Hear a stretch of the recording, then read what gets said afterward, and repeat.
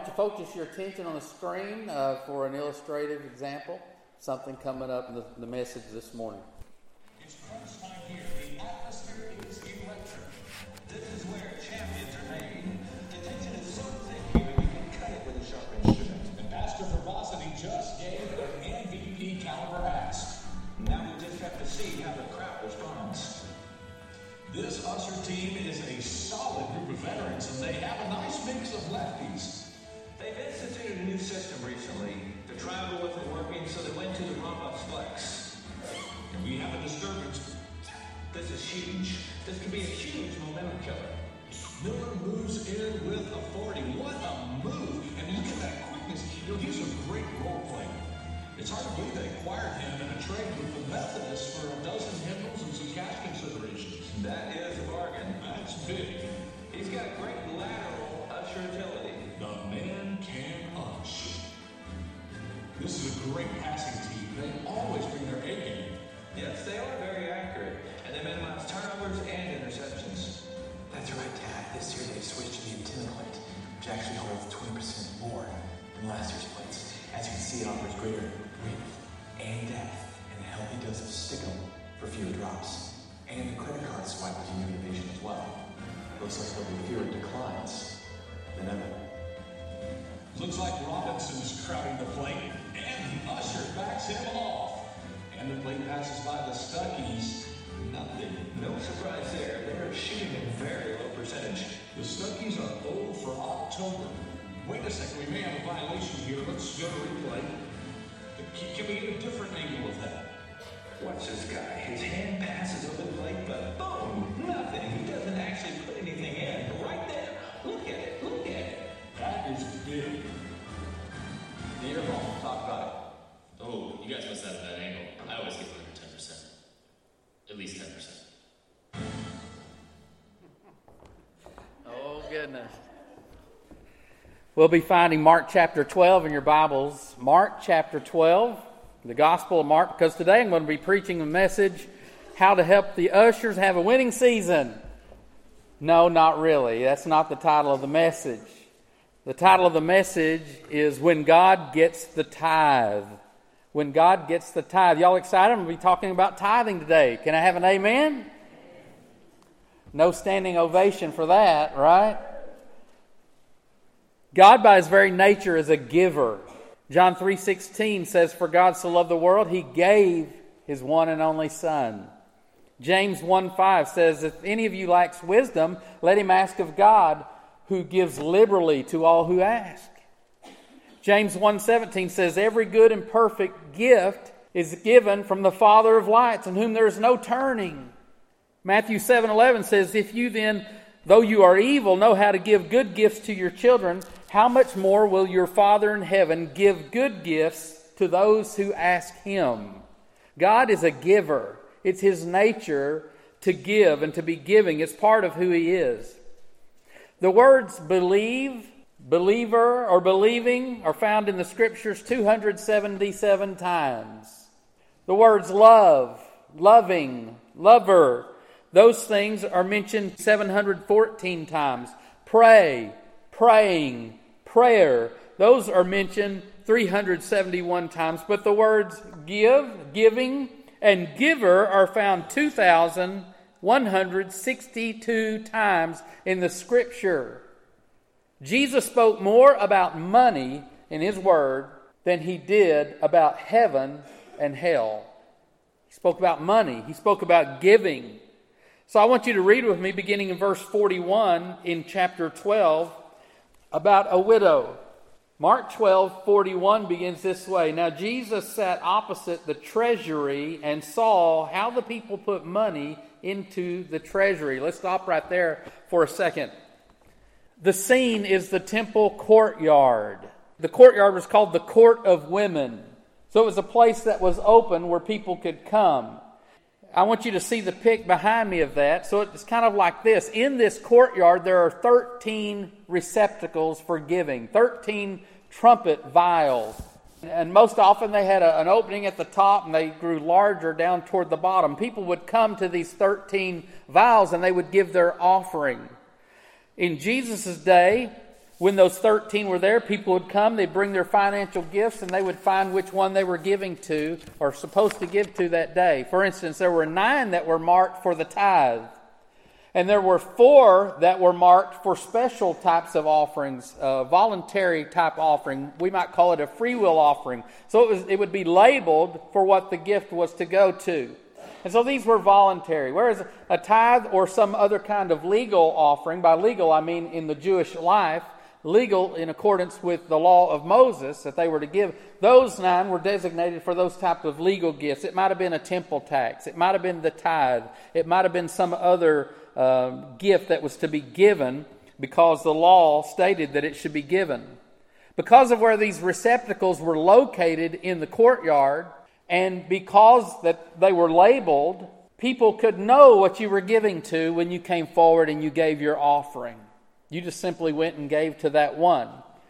And then, of course, they're made out of metal. And because they're made out of metal, people could also get an idea of how much you gave when you dropped your coinage into the giving receptacle. They could kind of tell because of the weight of the coins and the sound that the coins made. So that's what you have here in this courtyard. Jesus and his disciples are sitting here at the treasury where these receptacles are labeled. Maybe they're just leaning up against the wall or sitting down or something. They're there and they're watching. And Jesus, the Bible says, he notices. Mark tells us this. He notices how these people are giving their money into the treasury. So let's read on from there. He continues in verse 41 to say, many who were rich put in much.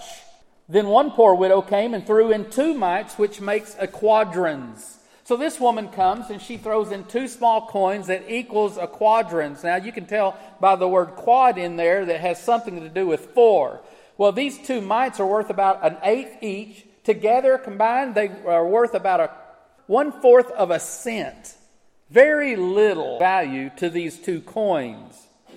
And we're not told whether her offering was of the required type or whether it was a voluntary type. Most likely it was a required type of offering. It was probably a tithe, or she gave it in the sense of covering her tithe.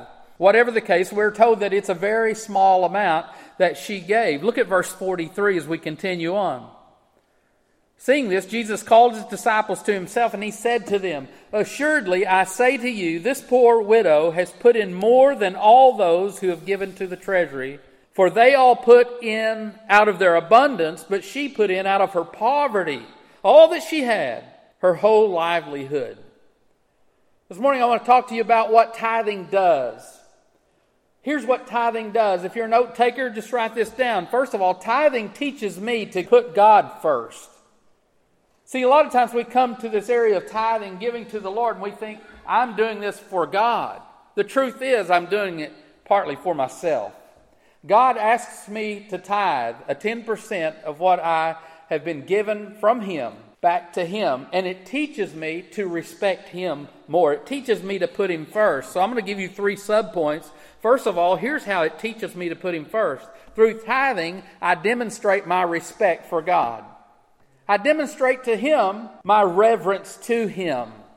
Deuteronomy chapter 14 verse 22 and 23 reads, you shall truly tithe all the increase of your grain that the field produces year by year, and you shall eat before the Lord your God in the place where He chooses to make His name abide. The tithe of your grain and your new wine and your oil of the firstborn of your herds and your flocks, that you may learn to fear the Lord your God always. There's no other way for you and I to acknowledge that God has first place in our life apart from acknowledging it through the tithe, through giving Him of our substance, what He's provided us with. There's no other way for to acknowledge Him as being the giver of all without us giving unto Him, without us trusting Him with all that we have. Our respect for Him is demonstrated by us giving back to Him what He's asked us to give to Him. A second subpoint is this. Through tithing, I demonstrate trust and dependency on Him. By giving to Him, I'm trusting that He will take care of the rest of my needs. By giving to Him, I'm actually telling Him, God, I am depending upon You by giving back to You. My dependence is on You. I thank You for the job I have. It's helpful, but the truth is, if that were to be gone tomorrow, my trust is already established in you. In you, I trust for my provision. Through tithing, I demonstrate trust and dependency on Him, that He will take care of all of my needs, that He is the one who supplies, and He will supply anything that may be lacking. Another way that it teaches me to put Him first is this, that tithing enables me to put all the other parts of my life in order. That's part of the benefit I get by tithing to Him. And how quickly we learn that we struggle to keep our lives in order when we don't put the first thing first. There's one to have priority, and it's God. When God is at the priority, as we seek Him about the other things in our life, He helps us to adjust our lives in a way, or He fashions our lives and the circumstances of our life in a way. There's order in our life instead of chaos. And how many know that in many, many homes, money causes chaos? How many times in our own homes has money caused chaos? When money is out of order, then the rest of our lives is out of order. When God is not at the top of the order, then we don't have the help that we need to put our lives in order. Tithing enables me to put the other parts of my life in order. At a festival, a city festival, the owner of an open cockpit plane was selling rides for $25 per person. Well, this man's wife kept nagging him, I want to go up in that plane. I want to know what it's like to ride in a plane like that. Let's go, let's go. Well, he was a tightwad. That's what we'd call him. He was a tightwad. He didn't want to spend money going up like that, but she kept nagging him. So finally, he went and talked to the pilot. And he said, well, I'll tell you what. He started negotiating. We want to go up, but I don't want to pay more than $25. We're willing to go if both of us can go for $25. After all, that doesn't matter to you. And we both go, you're still getting $25 as if one person was taking the flight. So why don't you let both of us go and I'll pay you the $25. The pilot kept arguing with him. No, that's not the way it works. Finally, he gave in, but he said, on this condition, you pay the $50 up front, $25 apiece, and if you can manage to keep your mouth closed and not say a word throughout the entire flight, I'll give you $25 back. You'll have the deal that you're looking for. He thought for a second and he said, it's a deal. Well, the pilot knew there was no way he was going to lose money on this deal. So he got up there, and he started taking nosedives. He started taking hairpin turns, spins and swirls and all kinds of things. He just knew this man was going to blurt out for mercy, but nothing. He said nothing. He just kept flying and flying, saying nothing at all. Finally, the pilot's done this so long, he himself is about to get sick, so he finally lands the plane. He lands the plane, they walk over and start talking. He said, I cannot believe you could withstand everything I was dishing out while I was flying this plane. He said, I'm getting sick. He said, I don't see how you could take all that. He said, well, I got to tell you, it was awful hard, especially when I saw my wife fly out of the plane. Then, he said, it was all I could do to keep my mouth shut about that. You see, his priorities in life centered around money, and his life was out of order. He was more bent on saving money than he was caring about his own wife, And so some of you are still hanging on that one. You'll figure it out later, I guess. I don't know. I thought it was good. I'll just be honest with you. I thought it was a good one, But anyway, we get our lives out of order when it is so centered on what I can keep and what I want to have instead of what I'm to give to God. Tithing is a demonstration of priority, respect, trust, and dependency on God. As we get the money part right with God, we're able to bring order to the other aspects of our lives. Order to our relationships, order to our work, order to our time schedules, and order to our worship. Jesus teaches this, that while the rich may have been putting into the offering what was required, in comparison to how much they had been given, it amounted to very little. While this woman had so little to give, she gave all that she could possibly give. Compared to what she had, it amounted to much. In their giving, they demonstrated to God, each of them, whether or not He was first place in their life. The amount given demonstrates to God whether or not He has first place in our lives. Tithing teaches us to put God first, and it teaches us how to trust Him. Secondly, tithing is God's minimal measure of giving. The word tithe means tenth or 10% of what God gives you. He says it belongs to Him. Look at the scripture from Leviticus chapter 27, verse 30. The Bible says, "And all the tithe of the land, whether of the seed of the land or of the fruit of the tree, it is the Lord's." It is what, everybody? Holy to the Lord. The tithe is, say it again, holy. The tithe is holy. You mean, how can that inanimate object that has no personality, it's just a thing, there's no life in that, how can that wad of money be holy to the Lord? How can 10% of that be holy and not the rest of it? Well, it's holy to the Lord because it is set apart by the Lord for Himself. And we don't like to think of our money that way. That when First Baptist Church Garrison pays me a wage for ministering and serving and preaching the Word, that 10% of the wage that I have to live on is set apart by Him for Himself. But He has me be the manager of it. And He leaves it up to me whether or not I'm going to submit it back to Him. It's holy.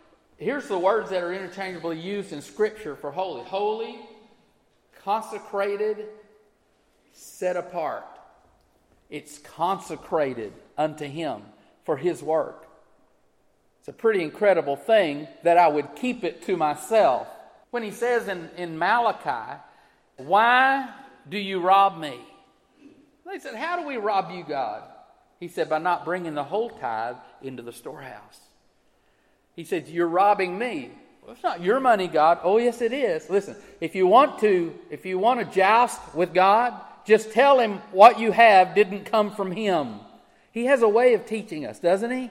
Sometimes. And we learn quickly that our dependency is on Him. He is the sole provider of all that we have. And so a part of that, He says, "I want you to return back to me. That tithe, return it to me for my work and for my ministry."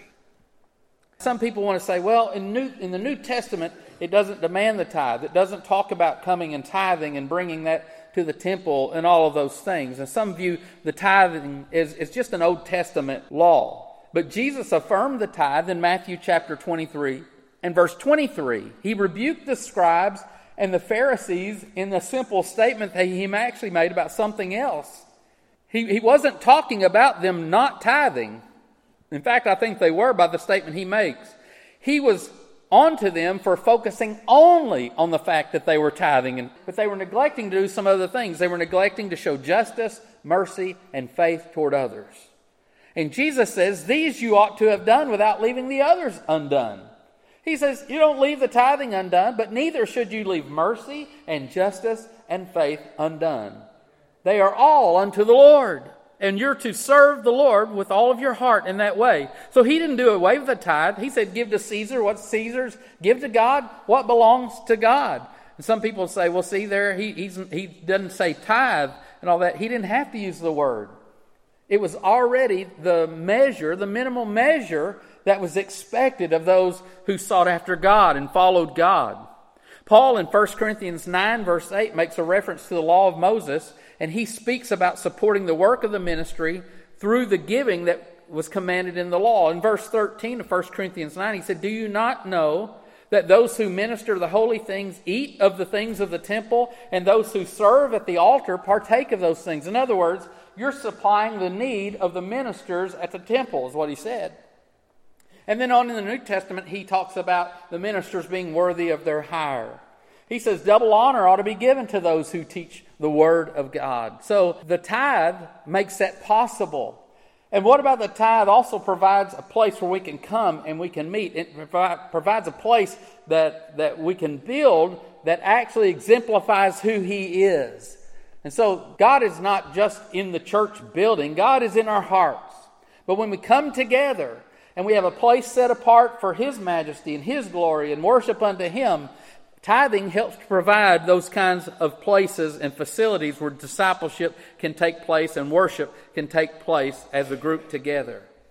So just as the priests in the Old Testament received a portion of the tithe that was given, the work and ministry of the church is supplied by the tithes that are given unto the church. But I don't want you to miss the spiritual aspect of the tithe, okay? It's real important. God considers it holy unto Him.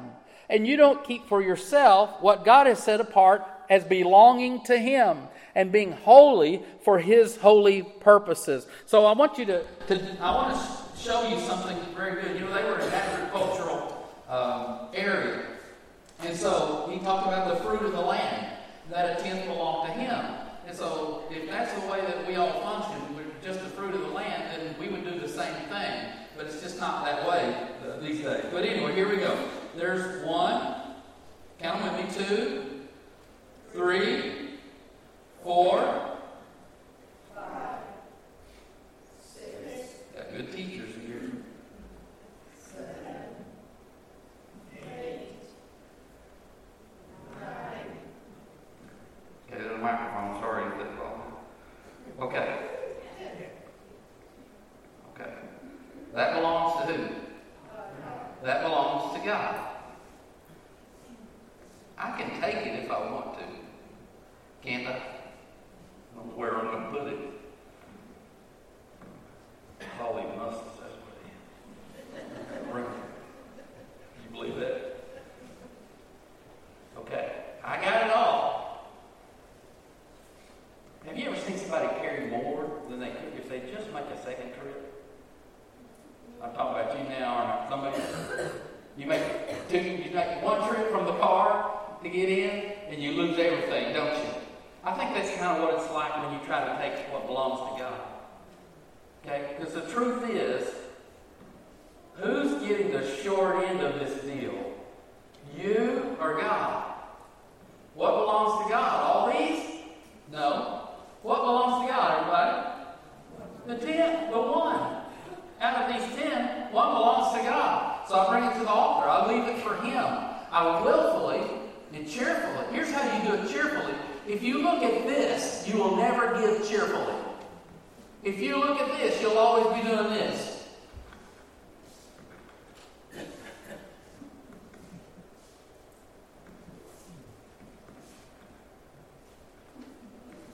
All right, God, you have it. I'll hide it. Maybe I won't speak it. We'll put it somewhere else, and then we'll get around. Okay, Lord. There. It's yours. Quit squawking about it, God. It's yours. I mean, we give begrudgingly sometimes, don't we? But how do you give cheerfully? You can only give cheerfully when you focus on what you have that comes from Him and not what you're to give back to Him. When I focus on how much I really have, it's easy to give this back. In fact, it's easy to start with it. Once I get my heart and attitude right about it, I look at this and I go, my goodness, God, look what all you've given. It's easy to say, thank you, Lord. I want to be obedient to you. I just give that back willfully and cheerfully. Now, see what I'm telling you? That was not planned, but I'm going to tell you. That one right there went to the auto mechanic. Wasn't there 2? That one went to the doctor. Why? Because I got sick. That old bug.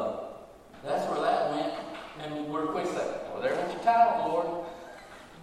Went down there, Dr. Such and Such. You know, I'll catch up with you next time. No, you won't, because he put you on a prescription. Right? There's a prescription. All right, now I got there a month. Lord, we'll catch up. No, that car's got to be replaced. Good grief. I knew I shouldn't have bought that car. It was too much. I've got to get me another one. 4-door, 4-wheel drive, brand new, because you won't do it. Here we go. Hey, Lord, one of the days, we'll catch up. We'll get it right. But I got to pay this thing down, because I don't want to get flipped over on this thing. But you started out flipped over on that thing. But hey, well, what are we going to eat?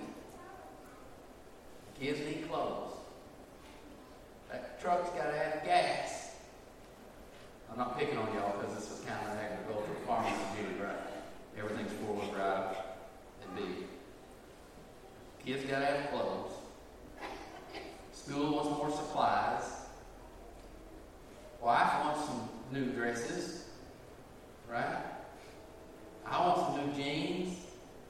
I'd like a new pair of square-toe boots. The other one got wet fishing the other day.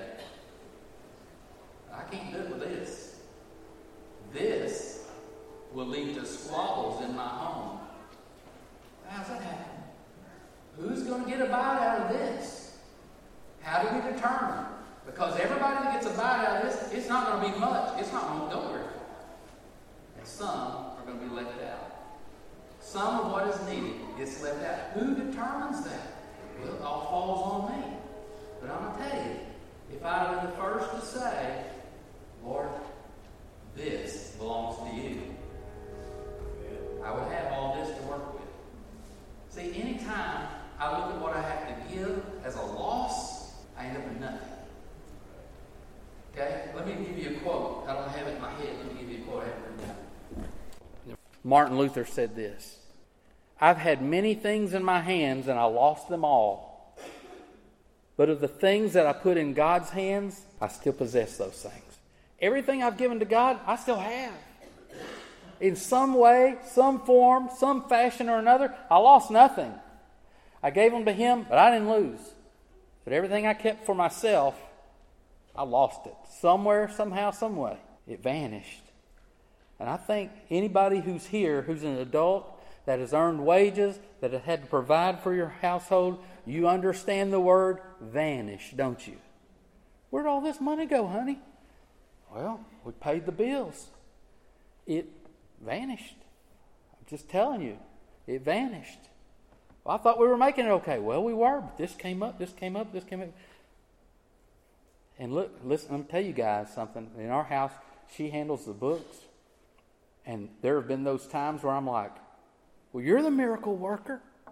You make it happen. She's not a banker, guys. We sit back sometimes and we say, well, you should have made that work. While we're not being the leader saying, this is to you, Lord. We lead our families to say, this is yours. You set it apart. Now you just ask me to be obedient. I'm giving it to you. And He provides with it. Let me just give you the third point.